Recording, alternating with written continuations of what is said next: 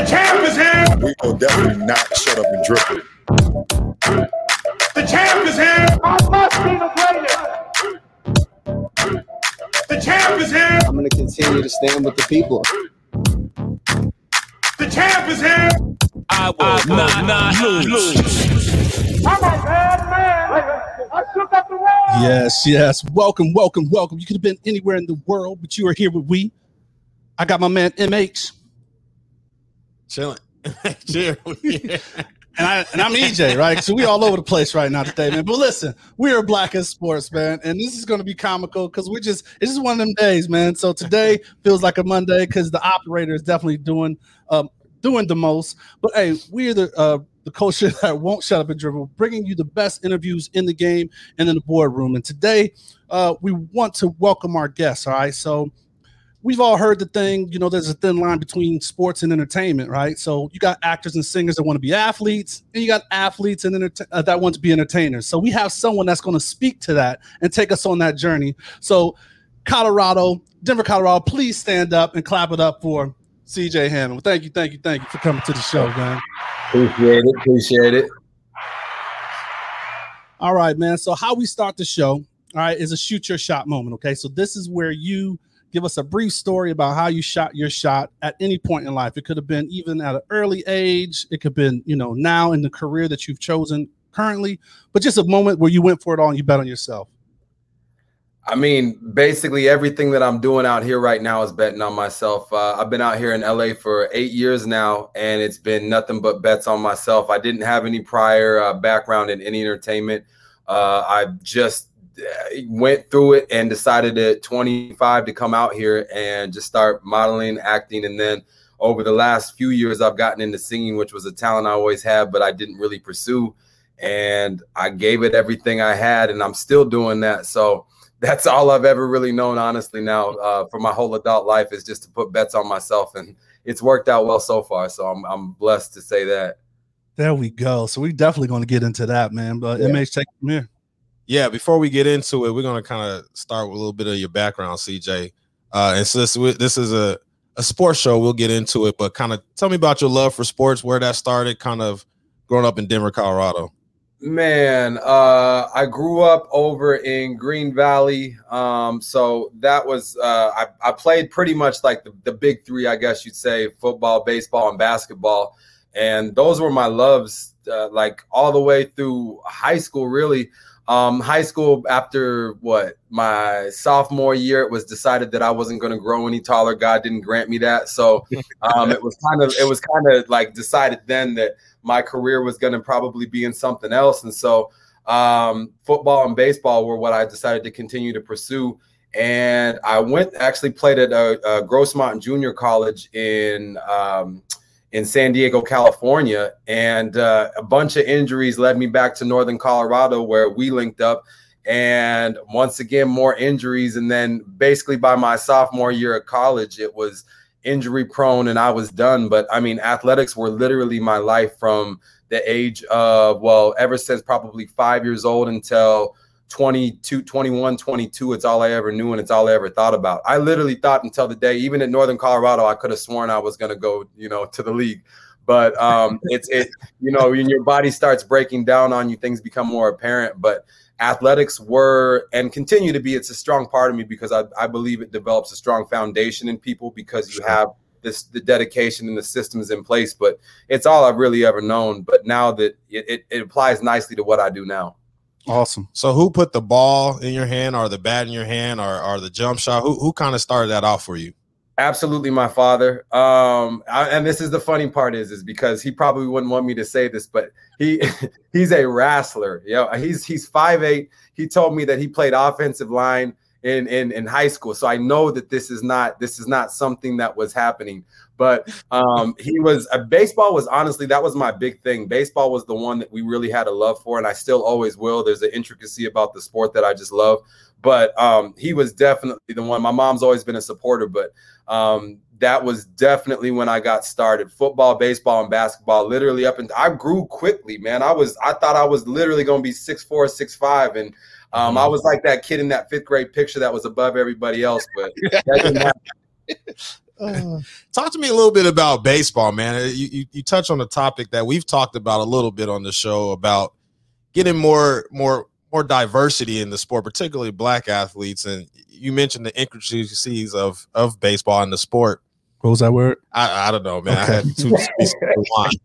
But you know what I'm talking about. It starts with an I. That's it. Hey, I get it.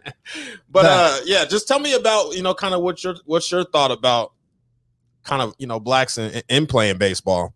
Man, you know what? It's a shame to me that it seems to be that it's more so that baseball is becoming a sport or is a sport that's similar to hockey, in which I guess you could say it about football too, but it just seems like it's a pay to play, with the traveling tournaments and the ways to get seen. And it's more of a wealthy sport, but there are some incredible talents. And I didn't really see any athletes like myself or of color when I grew up playing. I mean, coming from Colorado, you probably don't see much diversity in general, but I really didn't see any other athletes of color, even when I was traveling for tournaments in high school and whatnot. And if it was definitely, and it was always that thing, like they're a base stealer, they get brought into, pinch run. I mean, I'm trying to think when he first came about, but I mean, I've literally, baseball was the beginning. Buck O'Neil, who was the first Negro Leagues manager, like that was like, I grew up on like a lot of history with baseball. So that was my big thing.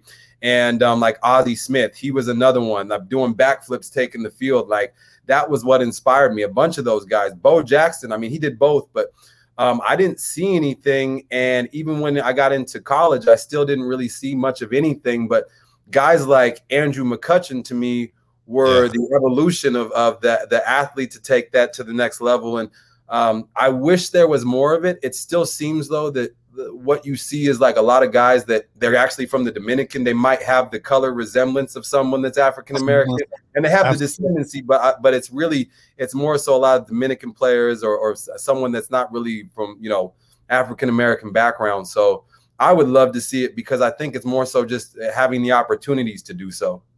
Well, they're actually spending that time and that money to actually send players, develop them, watch them down there and bring them up. And, I don't know how much of that is done because I guess we have a traditional college system, but it'd be interesting to see, how they did that.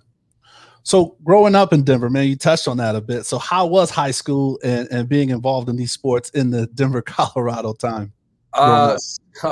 So for, as Denver people, I mean, so I grew up in Green Valley, and I could honestly say now, going through everything that's what's been the last year, and everybody knows of, with the Black Lives Matter movement, growing up where I grew up, I was probably one of the luckiest kids I could ever think of, because to me, it was a utopia. We had Black, white, Asian, and everything. And then as I got older, my parents wanted to move away from what was going on for a better educational system. So by the time I got to high school, it was predominantly, I went pretty much to an all-white high school. I was one of, I want to say, like 15 black kids in the school. What high school? I went to Chatfield. And so by the time I was in 8th grade, I guess you can boast on the show a little bit, but I was good. And you had, what was it at that time? It was a little bit less, but recruiting. And so Lindell had just got there, Lindell White and Sean White and all them. And they, this was, I think, the year after they had won the state championship. And so going into it, I was really excited. And I was the guy from my freshman squad that got brought up, and it felt almost like the anointing of the second coming. Well, Jake Logan left, and so the whole team of players that were truly next level type players went to Mullen. And I decided to stick it out because, one, I really wasn't going to get a scholarship from Mullen, and my parents didn't have the finances to do that. So I just stuck it out, but I had no other players around me there were great players, don't get me wrong. And one of them actually went to go on and play in the league, but the level of Zach Taylor? No, Zach Robinson. Zach Robinson. Yeah. I'm still friends with him to this day. He's an exception. He's a coach for the Rams now, quarterback coach. Yeah. He's a great dude. And there just wasn't the level of talent when you have your lineman at 170 to 185 and you're about the size of your lineman. To be a running back is not going to go there. So, that was not, after I would say my freshman year, I could have sworn I was going to be the greatest thing since sliced bread. And then after that, it was trying to figure out where I fit and, how I was going to get to the next level. But I mean, it was definitely one of the harder things because there was nobody else. There was no diversity there, and especially on the team. So that was another difficult thing because it came from things like in the weight room, what we're listening to. If I'm putting on rap, they're one putting on hard rock and country, and things like that. So I mean, it's all the small things, little intricacies, but all those little things actually help to make a team, which is why teams like Mullen were great because you had a lot of diverse backgrounds coming together, but really still all coming together. Awesome. Yeah, I know the Chatfield days. We played in high school. I went to Overland High School. We played Lindell the year that they won. We should have beat them. And then the next year, I think we played you guys as well, and it was a totally different roster because, like you said, Dave Logan was gone. So I was able to put up a couple of stats and get to Northern Colorado thanks to Hey, you can thank our head coach for that. I ain't going to put out names, but no, it was definitely a different story by then. And I mean, once he left, honestly, the program went through a big struggle. I'm talking about, everybody leaving. And honestly, the program built itself back up, but it's in a completely different style. High school football has changed now anyways, and football in general, the type of offenses that are being run, but different time. Yeah. So moving into junior college and then eventually on to Northern Colorado, then, I think CSU you finished off with. Just talk to me about the journey of college. It's a big transition for everybody, but especially when you make kind of multiple stops there.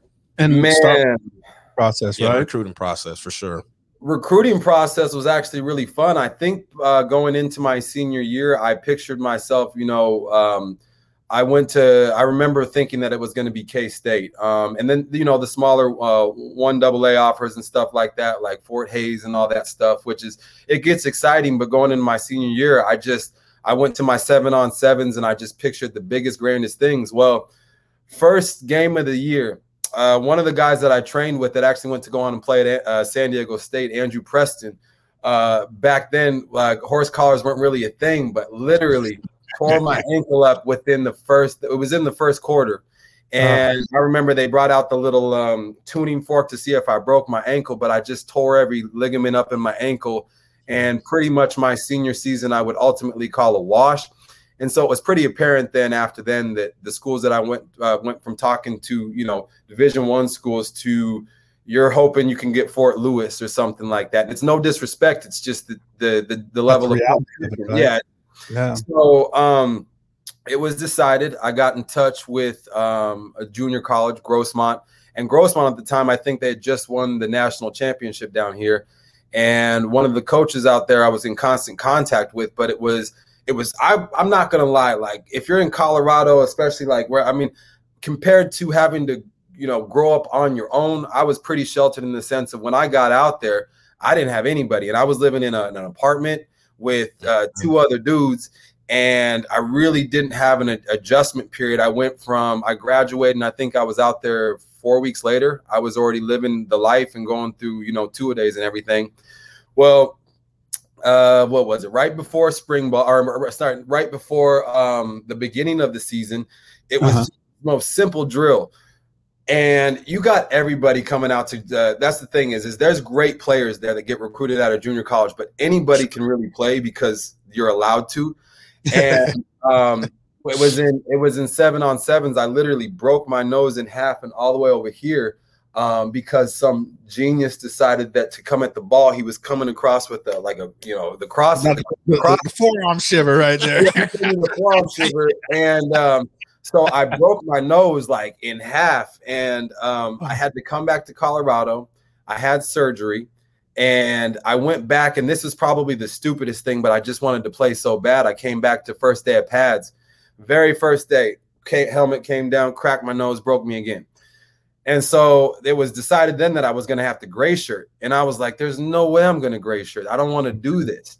So, and I didn't. Yeah, what gray shirt is medical, red shirt for that. And I didn't want to do it. So I was trying to figure out the quickest way to play. And I kind of got homesick because I was not doing anything. I was just being a student in junior college in California. Like, I'm not saying like, it's just a different group of people. Like, it ain't students. It's people kind of finding their own way. And so because you got we all saw Last Chance U, man. Yeah, so I went back to Northern Colorado, and that's when I walked on there. And honestly, at that time, I was excited to be back with it. And then went through spring ball and everything. And this is the part that probably that nobody knows, and that I'm still embarrassed to this day about. The reason why I transferred to CSU is because I was playing in the intramural leagues. And once again, the ankle that I messed up in high school, I thought I broke my ankle. I had to go to the emergency room. I didn't tell anybody. I lied to the coaches. And I can say that now, removed whatever 10 years it's been. But, and I just remember thinking, like, what are you doing? And for whatever reason, it was just in my head that I was like, all right, well, if this is going to be the last run, then we're going to go for it. Right. So I transferred up to CSU. What was it, like Coach Ellers or something? We're trying to walk on there, and they got my medical reports from whatever his name was. He told them the God honest truth because they called him about me. But I went through everything, the paperwork and everything to get going. And by the time I got up to CSU, just started the walk-on stuff, and they said, we got your medical reports, man. I'm sorry, you're done. And it was the biggest crush to me. Like, I was crushed because all you do is identify as an athlete. If you're no longer an athlete, you don't really know what to do. And a lot of people even do that after professional sports. So I was lost, and I just drank my ass off, and I didn't know what to do after that. But it was an experience. But honestly, because by that time I was playing baseball in at my junior college as well, because you can do that still. I was playing both there, and I was like, well, do I try to go play baseball with Northern Colorado? But it was pretty much just decided. I was like, just stay here and just be a student, just get your education. And that's kind of how it all ended, sadly. Just a bunch of injuries. Man, that's the part of the sports they don't tell all the time, man. Yeah. You also touched on the big thing about just kind of the mental health that happens with athletes when you kind of lose some of your identity a little bit there, man. That's a big subject that we're talking about more openly now, but it's always been there.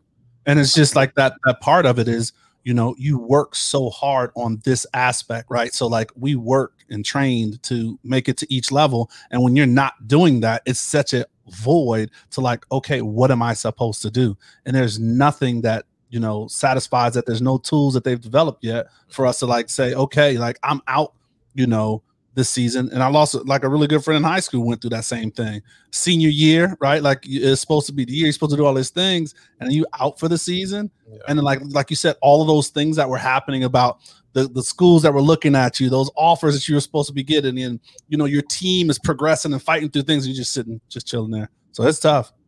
Bro, I respect people like Myron Rolle, man, like that just decided like I'm going to pursue, got a Rhodes Scholar. Like those are the guys now that I see that had the foresight to understand that it's bigger than this. Although this is a big thing, it can be bigger than this, because if my identity is centered around one thing and one thing solely, it's a long road to try to find that after. And I mean, you've seen it. How many times have we seen that from athletes? They get done and then you see them arrested, or you see them at the bottom of the barrel back out on the streets sometimes, going through things. And it's really sad. I mean, we end up a lot of times laughing at that shit, but it's really sad. Yeah, 100%, man. I mean, I don't know what the situation was, but, somebody that graduated from Northern Colorado, Vince Jackson, Tampa Bay Bucks, RIP, obviously, is going through some things after a long career playing football. So it's a real thing, man. Absolutely.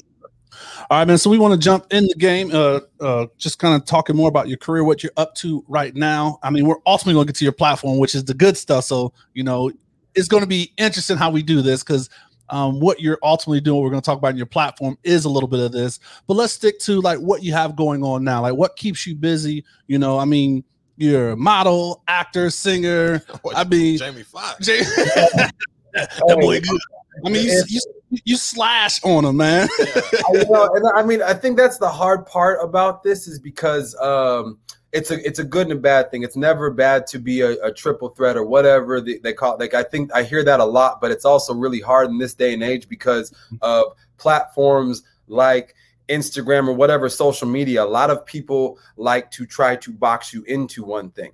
And so for you, and I think the biggest thing in Hollywood is to remember that you are undefinable. As much as anybody would like to call you one thing, you need to be a jack of all trades. So for me, the career, it started in modeling, which is I'm not going to act like it's not anything. It's just, it doesn't really require a personality. It doesn't take much, intelligence of the mind. And I remember booking my first jobs, and I was so excited, thinking it was the coolest thing. But you realize it. I mean, there's so much more to life. And then I got into commercials, and then commercials led me into acting. And the last of it, I didn't even get in. Like I said this, I didn't even get into singing until 2 years ago, and it was by off chance because I was doing an audition for a play out in New York. The guy that I was auditioning with, he was playing the piano. He heard me sing, and he was like, you don't do this. You're not going to try to like do more with this. Mm-hmm. And I was like, nah, not really like this. I mean, I'm just trying to get better, but I'm not really trying to, make anything. And honestly, I think in the back of my head, it would be like, hell yeah, I'd love to. But by nature, to be very blunt, like by nature, I am a shy person. To do what I'm doing now, I wouldn't have seen myself doing, because not that Miles would say, but I would never be like, Miles, let me sing you a song. That was never my thing. Like, I never when people can sing, like out here, if you can sing, they just show up and sing.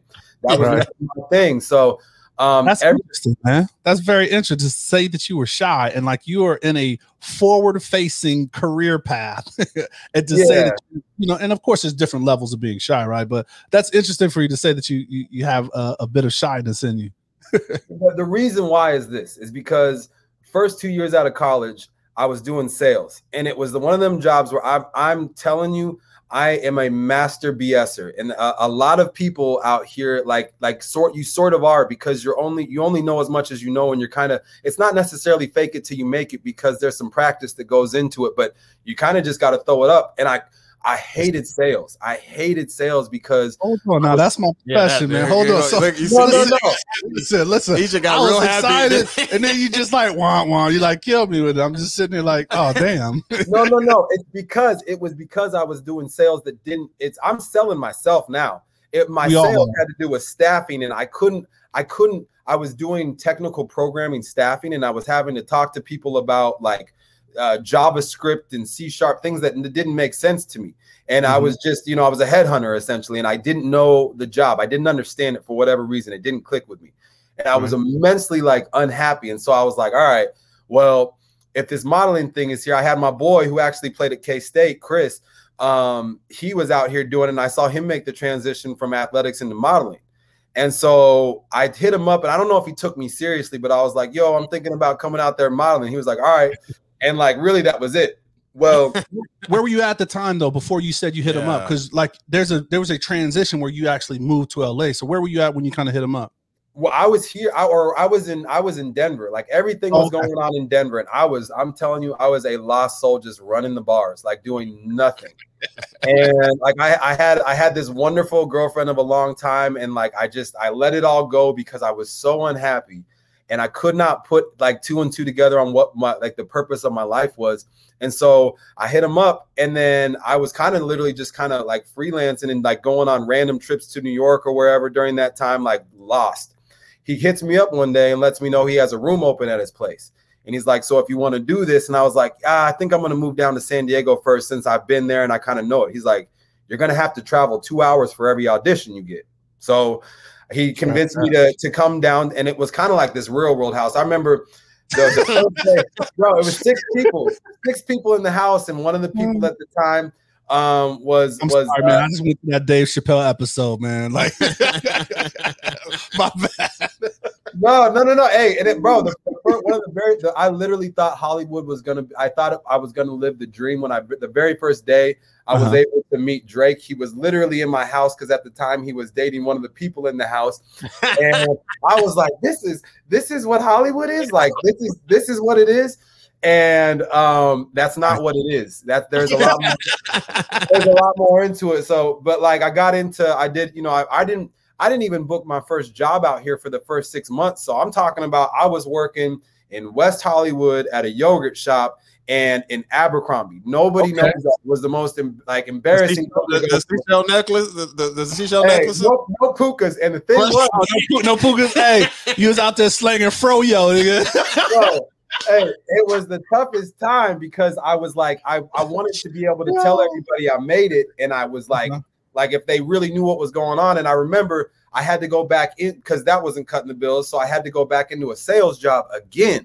And so I took the job. And I was working there and doing my thing, and I lied to them, and I felt bad because they were like, "Are you still doing this?" And I was like, "No, that's kind of a thing."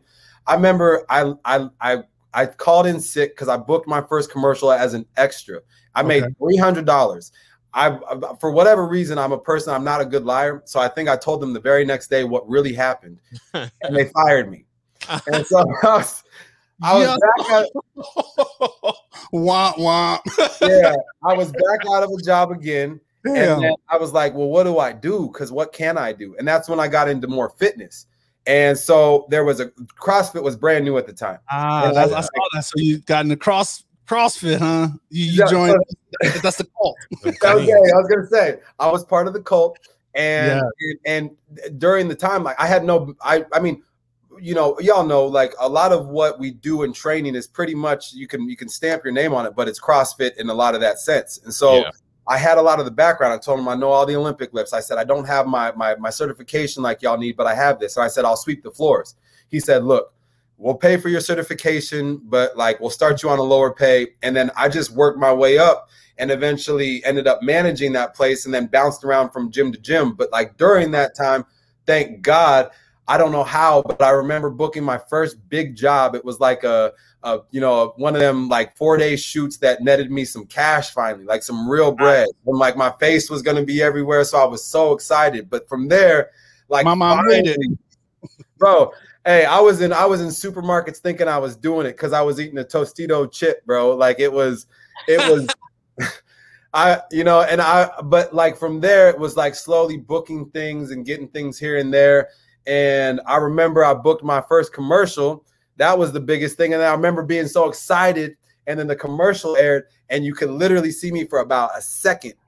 And I remember being so disheartened, but I've got the paychecks, which were great.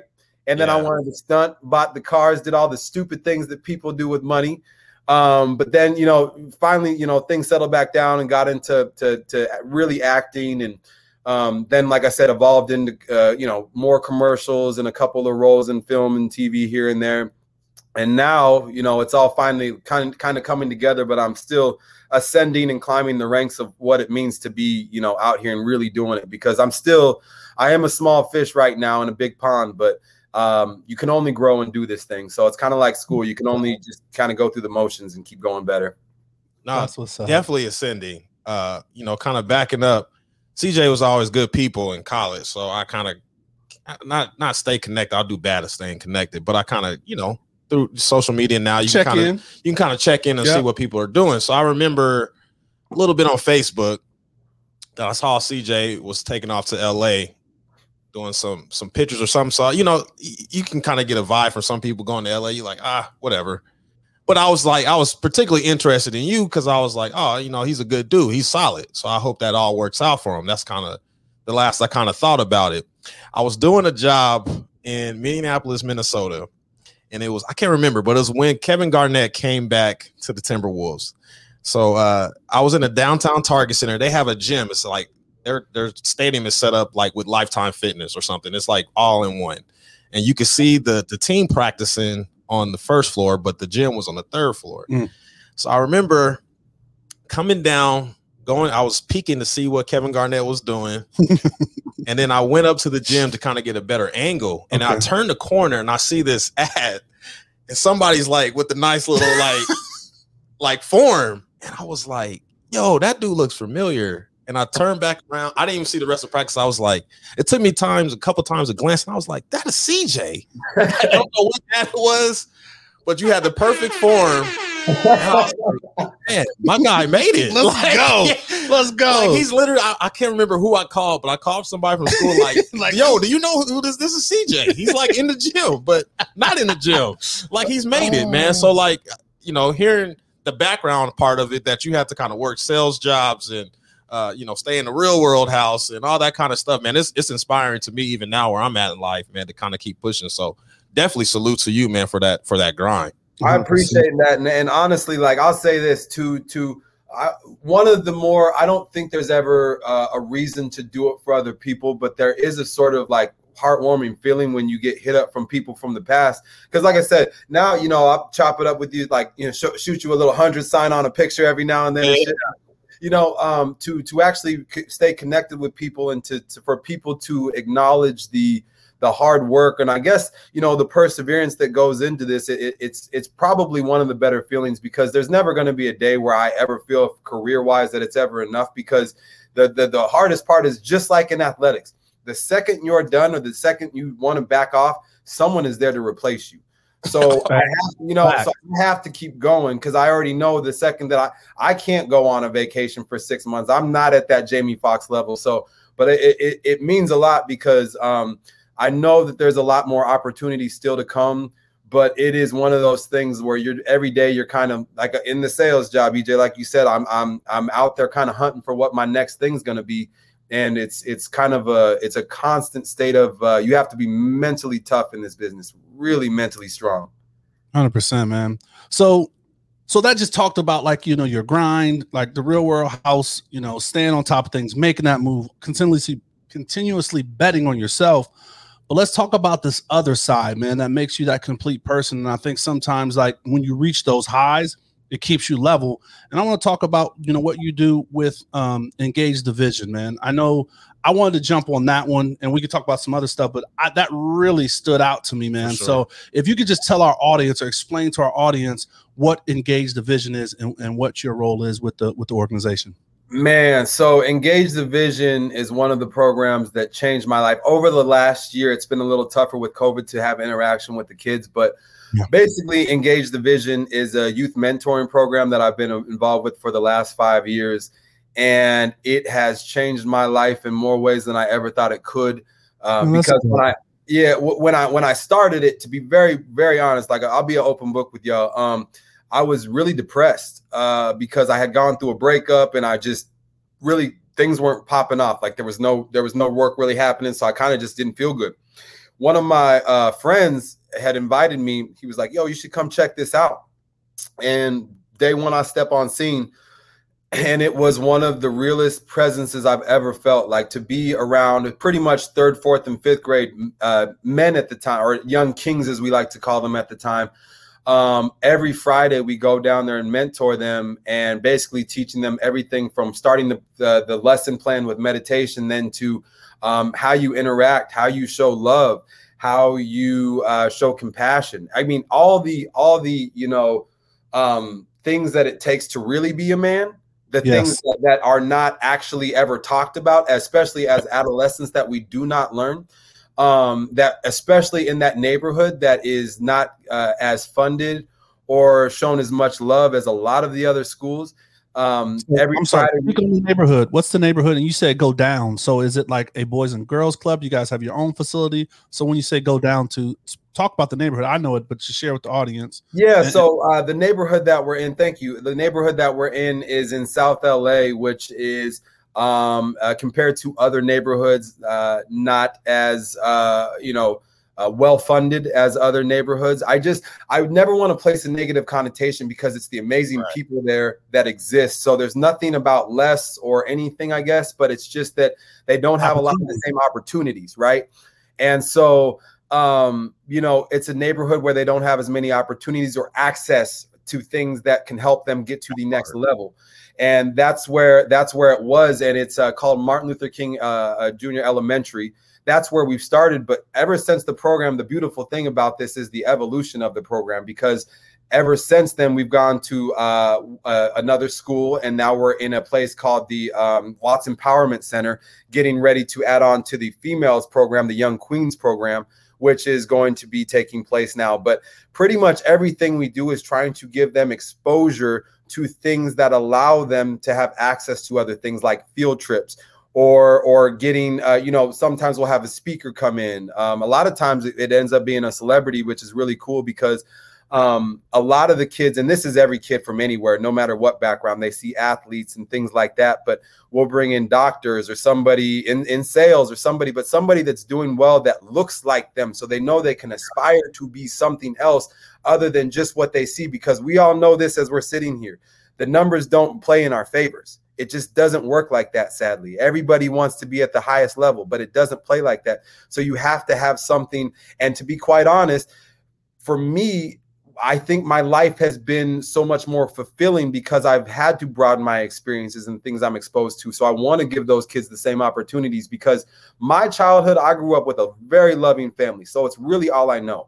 I can't fake like I came from something I didn't. I didn't come from like the streets. I did not come from anything hard. I grew up from a biracial family where my father is black, my mother is white, and they love each other. And that's all I've ever seen and known.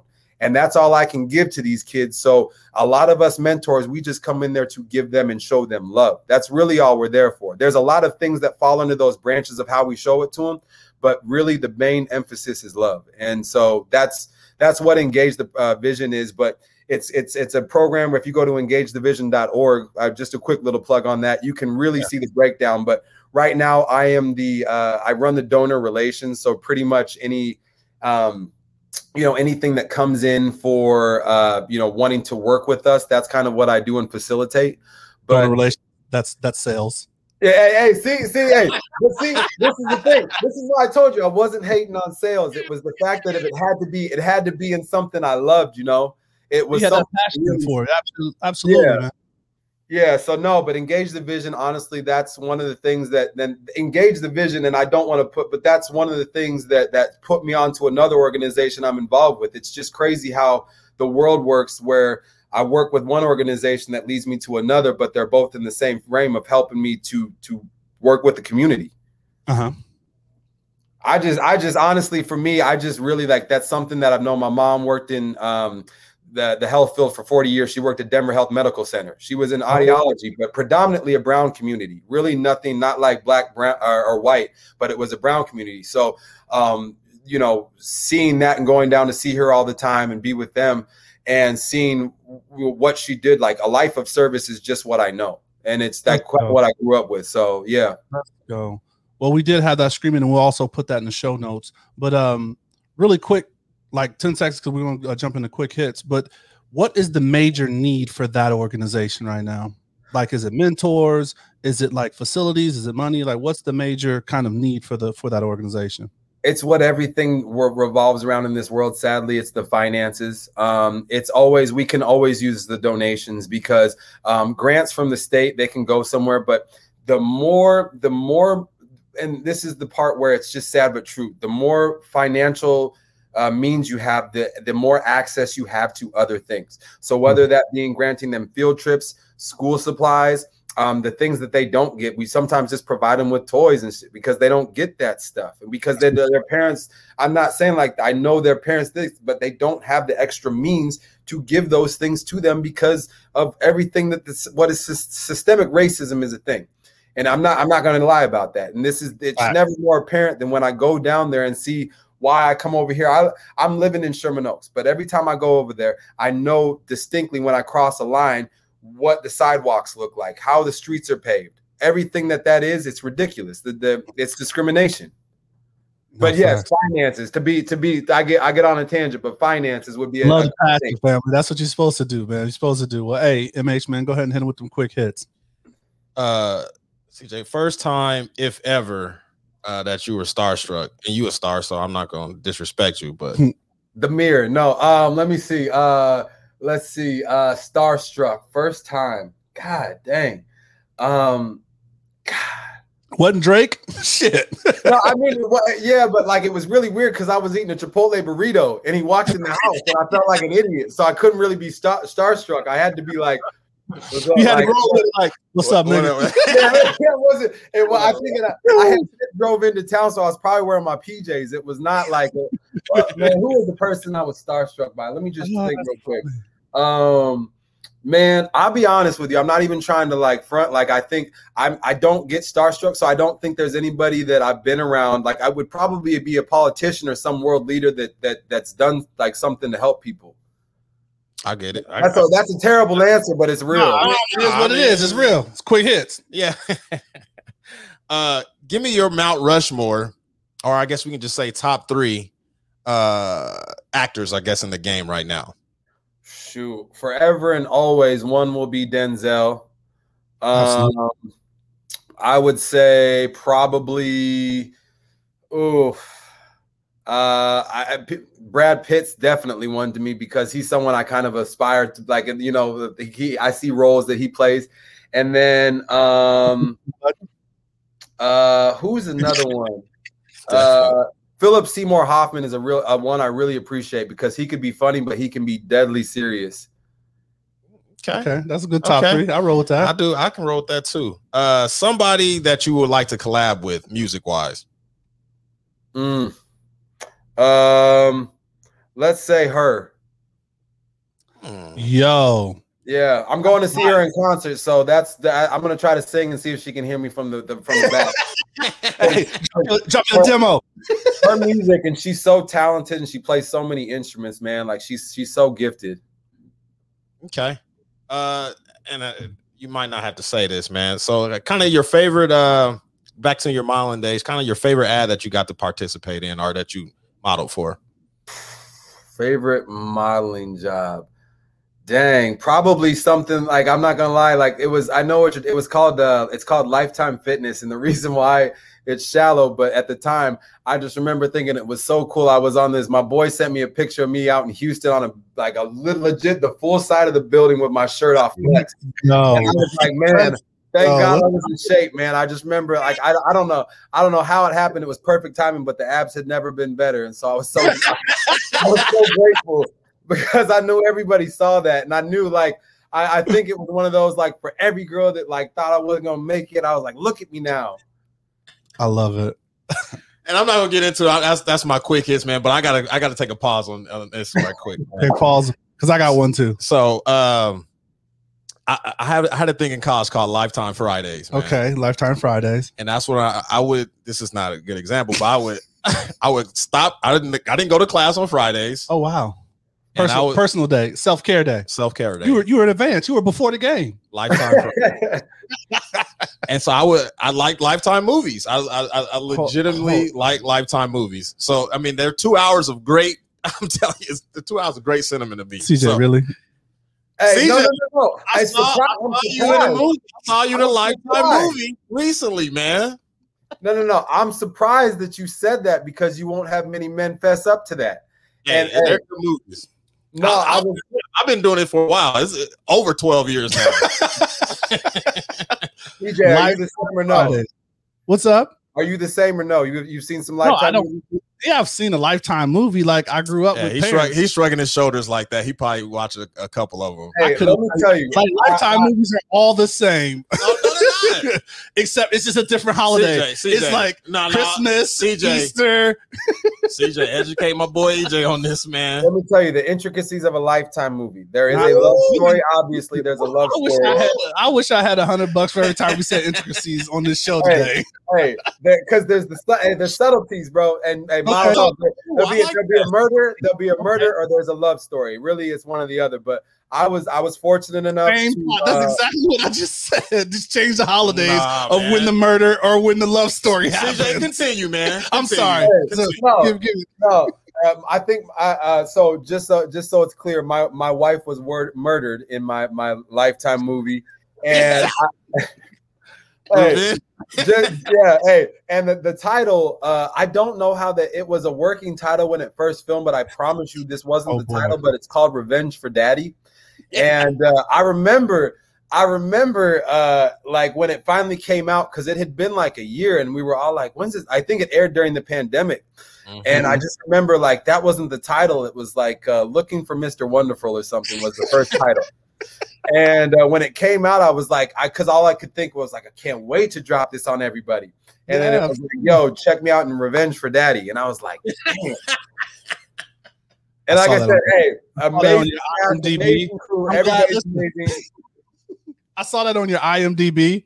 So I'm glad that's what it was. Because when I saw that, I was like, man, she done slipped into some other ish. You know what I mean? No judgment. That's what everybody, they were like, what kind of movies are you doing now, CJ? And I was like, I swear to God, it's not what you think, y'all. If you could just give it a chance. I swear. It's good cinema. No, hey, I tell you this, Miles, good cinema. That movie, I actually was watching it like, I knew the script. I knew what was happening. And I was like, oh, wow, this is cliffhangers, huh? Cliffhangers. How'd you on? All right, we got to get back on track, please. All right, so you're done with quick hits, right? Okay, I got one more. I need to get quick because I want to make sure we spend time in the winner's circle. So who do you think is, or who would you give the best, or what athlete made the best transition from sports to entertainment, in your opinion?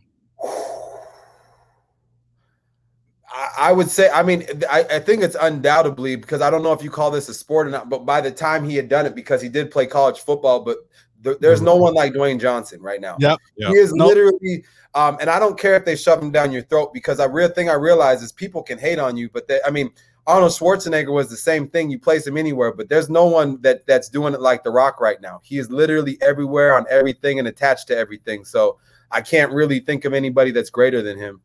100%. Yeah. You hear that, LeBron? Hey, hold on, man. Yeah, we will talk about that. Yeah, we will talk. We're gonna have a space jam. I don't know. We should do probably a live jam. We should do a live show. No, see, CJ, you don't even. You don't have to comment on that, but I will. Listen. Oh, all right. Focus, fellas. Let's jump into the winner's circle, okay?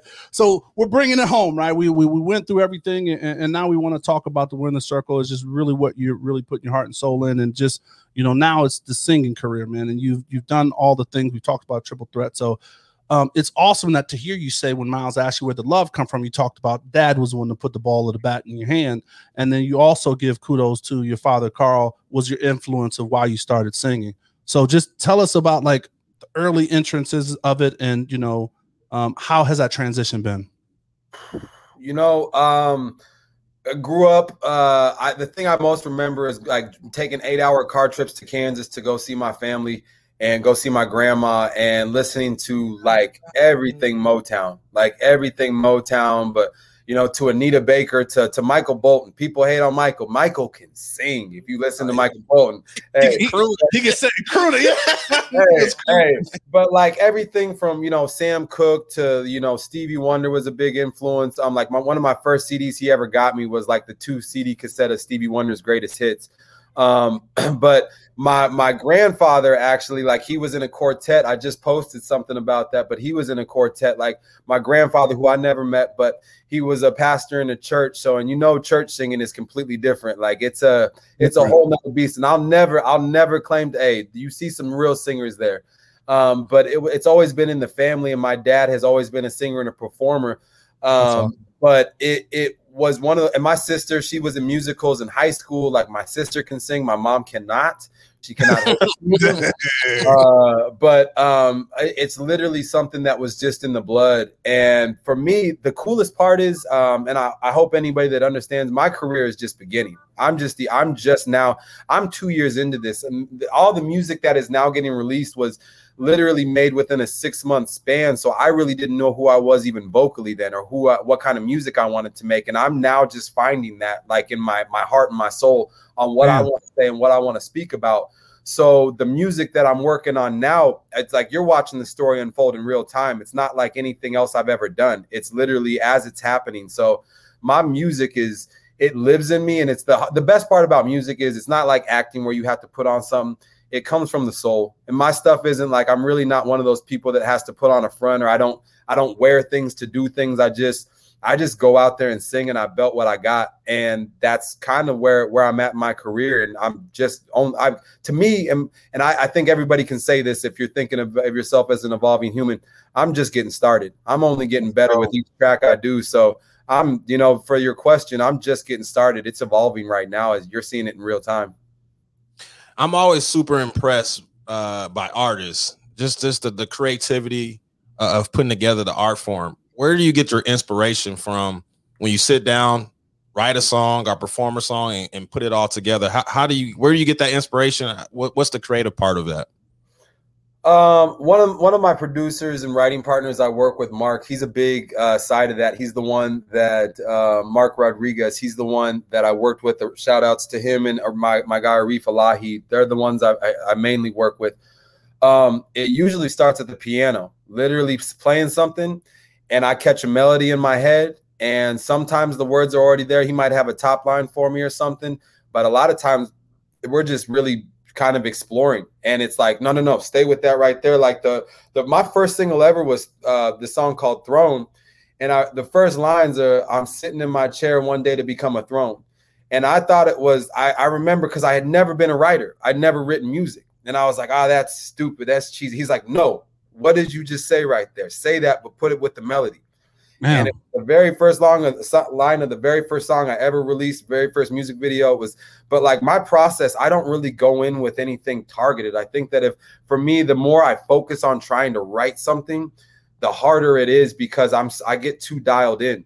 The more expansive I stay and try to stay open to things, it ends up working out a lot better for me. But my writing style, and a lot of my melodies tend to be from like the 50s and the 60s. Like, right. My motto is old school sound, new school vibe. Like I try to feel something from what would Sam Cooke's song sound like, because I love that music, because I love music today, but there's timeless music. The reason why those cats still know that is because it's timeless. I want to make timeless music. I don't care if it hits right now on the charts or whatever, because I know I'm making good music, and eventually if you make enough good music, the fans will be there. So I'm just trying to make that kind of music. So you talked about that, and that was one of my questions, right? Because it's your opening statement on your website when you come in. It's like, old school vibe with, new school, and I probably messed that up. But either way, what is that? You're saying also that you want all the genres just kind of meld in, like to where we're not talking about it's pop, it's gospel, it's hip hop, it's country. We're talking about it's good music. So how do you go through, keeping that energy and pumping that energy out? It's hard, because I would say that this is the thing about music these days, is because everybody wants to put it into a frame. And the hard thing is I say it's kind of pop soul, right? If I was to find any genre, but I mean, I covered Landslide, and it kind of sounds a little bit more like folk song, but like I still have the soul of my voice in it, and I might make something that sounds a little bit more definitely pop, or, like I did a duet with somebody that's a little bit more pop, but ultimately, like, all I know is my voice brings soul out of it. That's all I work on. And but everybody, when you submit your songs into the playlist and everything, you have to give genres, because that's how, music fans find that. But for me, God, just making good music, that's all I want to do. And I know that sounds so generic, but it's very true, man. Like, that's all I focus on, is not what genre this fits in, but how is this going to sound and make people feel. Let's go. Man, I'm my boy, man. You speaking to me, man. I always try to bring things a little bit, because that's my background, athletics, right? And I think all of us kind of share that background, right? And I think one thing that we get from athletics is process. And what I'm kind of hearing from you is like, you're not a finished product, right? You don't, you're not waiting, you're not looking up into Excel, and you're a process guy all the way through and through, man. Would you credit some of that to athletics, or would you just credit that to your upbringing? What's your process?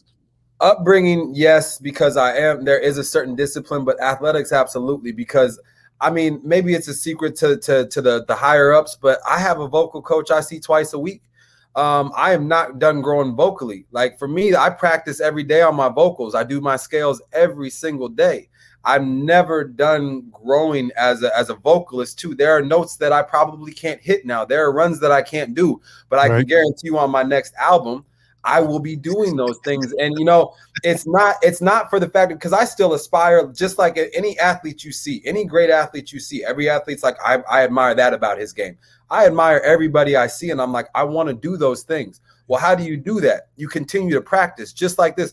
My footwork at one point was terrible, I'm sure. But how did I get my footwork on point? Well, it's because I went out there when no one else was out there, and I continued to do it, and The great thing about this, though, is it's a little bit easier on your body. Obviously, I gotta keep my voice in check from time to time. I might, something like green tea or something like that to keep. Yeah, I might drink a little bit more tea, and honestly, that's one of the things is you really have to be more. You have to be careful of how you're taking care of your body, just like an athlete. I'm a person who, I have my vices. And I had to get rid of some of those vices because they weren't helpful to my voice. Because it wasn't helping. It wasn't adding to what I could do. And so I had to do that, especially going back into live performances now. If I reach that level where I feel like I'm unstoppable, I might, get back to some of those things. But you have to take care of your body at the best level, or you'll start to break down. It's the engine. Man, so I want to jump in because the time is just fun. Man, we're just having too much fun with this, man. I want to jump into some of these questions because I want to get them out. So we'll do a little quicker kind of version of these, and then we'll jump into some longer format stuff. But is there a dream venue that you want to perform or event? Like, is it like the Olympics, the Super Bowl, the Garden? A lot of people say the Garden, or a certain event that you want to perform in. Man, I would say an event that I would love to do the national anthem at the Super Bowl. That would be one that would mean a lot to me. So you just hit two of my questions. So I said, so would you sing the national anthem, and how do you feel about that? And then lastly, do you know the Black national anthem? Man, no, hey, I'm not even gonna front. No, I'm not gonna front. No, you're the first verse, like everybody else, right? Hey, I'm gonna go to number 2 first, so I can backtrack to number 1.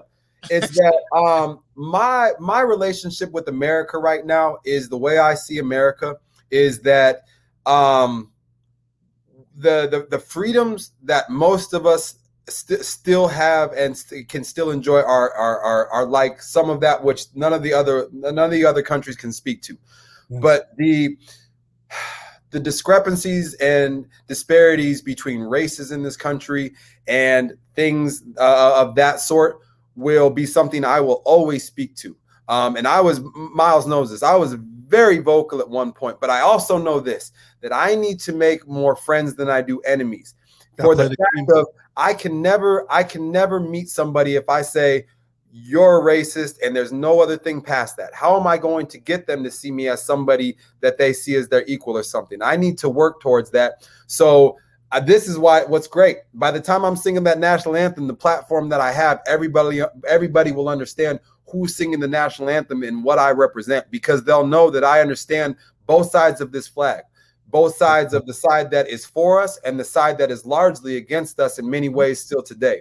And I will speak to that till the day I die, because this point blank, by the time I die, America will not be equal. But if it's anything less than equal, it's not right. And that comes to women's rights, and it comes to people with disabilities or sexual orientations. People will understand me as an artist and what I represent and what I'm singing this for and who I'm singing it for. Let's go, man. Let's go. All right, so another quick one. Tribe Called Quest, Rule 4080. Industry people are shady, man. So have you run into some like shady situations as far as the music industry, and are you independent or finding your label path? I can't speak to names, but I have run into shady people. And the ultimate goal would be this year. One of my goals by the end of this year is to release an album. Things take time in this business, but and with live performances, yes, the goal is to get signed to a label in due time and God willing. There you go. All right. So I wanted to get through those because I thought those were important, man. I thank you for sharing like that, both sides of the flag. Yeah. So now, so you do sing, but you have a band, right? So I wanted to know, like, how'd you form that band? And I saw TTD from Ballers. Yep. I saw TTD, but you have like a great ensemble. Yeah, you like that word? You had a great ensemble of people, right? You have former actors, people that are Grammy nominees. So just talk to us about, how your band got formed. My band, I can thank Aldemark Rodriguez, who's been in the game for a long time. He's literally looks like he's about 25, but he's been in the game for a while. He was the one that put my band together. How he like knows these people is unbeknownst to me. It's just the years that he's put in. But like you said, Carl McDowell, which is honestly one of the nicest, coolest people that you could ever run across. My boy Matt Boer, who's out in Nashville now.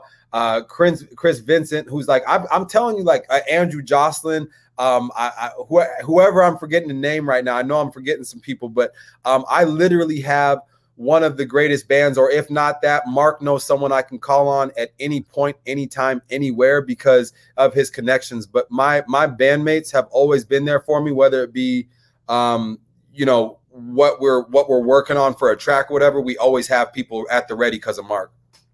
Awesome. So one thing that I wanted to touch on as well was the pandemic.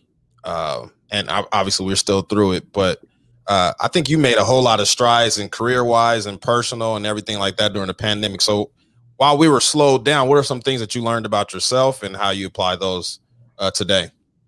Brother, pandemic showed me a lot, both about the circle I carry and the people I keep next to me, and about myself. I gained a greater voice. I think being mixed, a lot of times you have a hard time finding your voice in the sense of, am I black enough to say this, or am I black enough to speak on this? And like, you know, forget all that noise. I am who I am. I have the parents I have. I was raised how I was, and I'm going to speak on the things that I need to speak to, because at the end of the day, it's just about humanity. But I was able to gain my voice in many ways. And then I was able to career-wise have some major things. Like I said, the movie came out then. And then I played a big music festival with tremendous artists, you know, Blake Shelton, Dave Matthews, a bunch of other people that really gave me the self-confidence. If you don't have self-confidence in this business, it will destroy you. And a lot of the time I was walking around like a chicken with my head cut off. So I have that now. And that's what I'm taking with me from that on forward. I love it, man. I'm a Blake Shelton fan. Shout out to Blake Shelton. Hey, shout out to him if he wants me on the track too. Yeah. There you go. There you go. You just need to hit Nashville and play his part. All right. So we were talking before the show. Miles has a song that he likes, man, and it's coming into getting played to his household, man. Yeah, man. Go ahead and play that, man. I think I told CJ about this one. He said, "Oh." So tell us a little bit about the song before you drop, man. Oh man, so this is a song called Home, and for me, this is a special song because it's literally from the heart again. Like every lyric in this is literally about, like, I mean, people might see this about a relationship with a significant other, but it's anything that brings you close to what makes you feel most at heart, most at home, most with your God, whoever that God is, whatever brings you to that. That's home. I want you to take me home. I feel when I'm with you. Home. I want right now, so I didn't go this close. That boy good.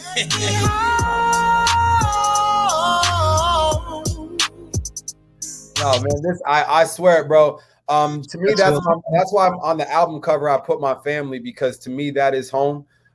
Each letter of that was on everybody's, you know, like over their center mass, because to me, your center mass, and I know y'all, you know, both the family, like it means a lot to me. So that's where that song resides to me, because to me, I was singing about God and things bigger than. So it might be like a song where you could be close to someone and get it on or whatever, but that's definitely where it came from.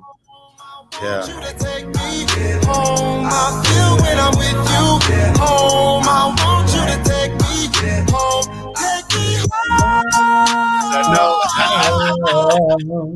Take me home. So Maya be bumping that, huh? Yeah, that's my little baby's song. She liked that song. We vibe together on that song. That's my little baby's song. That's what's that means a lot to me, bro. For real, I mean that. Yeah, man. I told you, I sent you a message, man. That was my song, and my little baby vibes to that. We got to kind of keep it, you know, to a limit, because I don't want another little baby right now. To your point, so we play, but no, man. It's love, man, and I'm a fan of your work, and I'll continue to be a fan and supporter of your work, and I'm cheering for you, bro. I'm rooting for you. I appreciate it, y'all, for real. That means a lot to me, and I just, like I said, just from me to you personally, like really though, the support means a lot, because it can get really, really hard out here. So to get those words of affirmation means a lot, brother. So thank you. Yes, so I know you said the goal is to drop an album. When are you looking to drop that new album? Man, I actually just talked to the team about this. I would like to release it by end of year. Probably it would be the November, December. There's tracks that are already ready. I'm talking about, I've had some of these tracks because of pandemic. It's just taken everything and pushed it back so far that I've had some of these things ready to go off for a while. So I'm just saving them for the album now. But that's the goal, is to really get this stuff out by the end of the year. So I would say be on the look for November or December. Okay, awesome, man. Well, look, man, we definitely wanted to go over because we didn't want to cut. Just so much great stuff, and we thank you for jumping. I talk too much too, but y'all agree. No. You talk. You came passionate and you delivered. You dropped some gems, and this is the part of the show where you actually get to put a stamp on it. So we like to call this part the assist, right? So everything we do is some kind of sporting tie. So we call this the assist, where you get to give your coaching gem, right? So it is maybe a words, a philosophy, a quote, or something you live by, or something you wish you would have told your younger self that you can share with the audience. So give us a quick quote or word you live by. Man, oh boy, words to live by. For me, I would probably say one word. It's just be relentless. And with that, like for me, it's that tenacity that goes along with it while remaining humble. Any athlete I truly respect, there's also that thing behind them, the humility behind them that lets them know that they understand that their gift is their gift and nothing more and nothing less, and to have that platform and use it. So for me, it's just being relentless with it and always to remain humble. Like, I mean, that's go hard and stay humble. That's my big thing, bro. Let's go. Love it, man. So it's your name on every platform, but we do have scrolling. We'll put it in the show notes that, you know, they can go to your website and find all the music, but you're on dang near every platform. So it's not hard for the people to find you, to get to you. We tried to simplify it. CJ Hammond Music Abroad. Like, it's really, you know, like. All right, man. So thank you again, man. Maj, you got anything else, man? Good, man. I appreciate you, CJ. No, we definitely appreciate you. And want to thank our guests again, and also the people for listening. And I hope you enjoyed the show. Please reach out and connect. And, you know, if you would like to become a sponsor of the show, please just reach out. Also, YouTube, please subscribe, because visual representation matters. You know, you have to see it to believe it and achieve it. And just know, please stay safe, practice gratitude, and know that we are rooting for you. Screaming, all us blacks got is sports and entertainment until we even.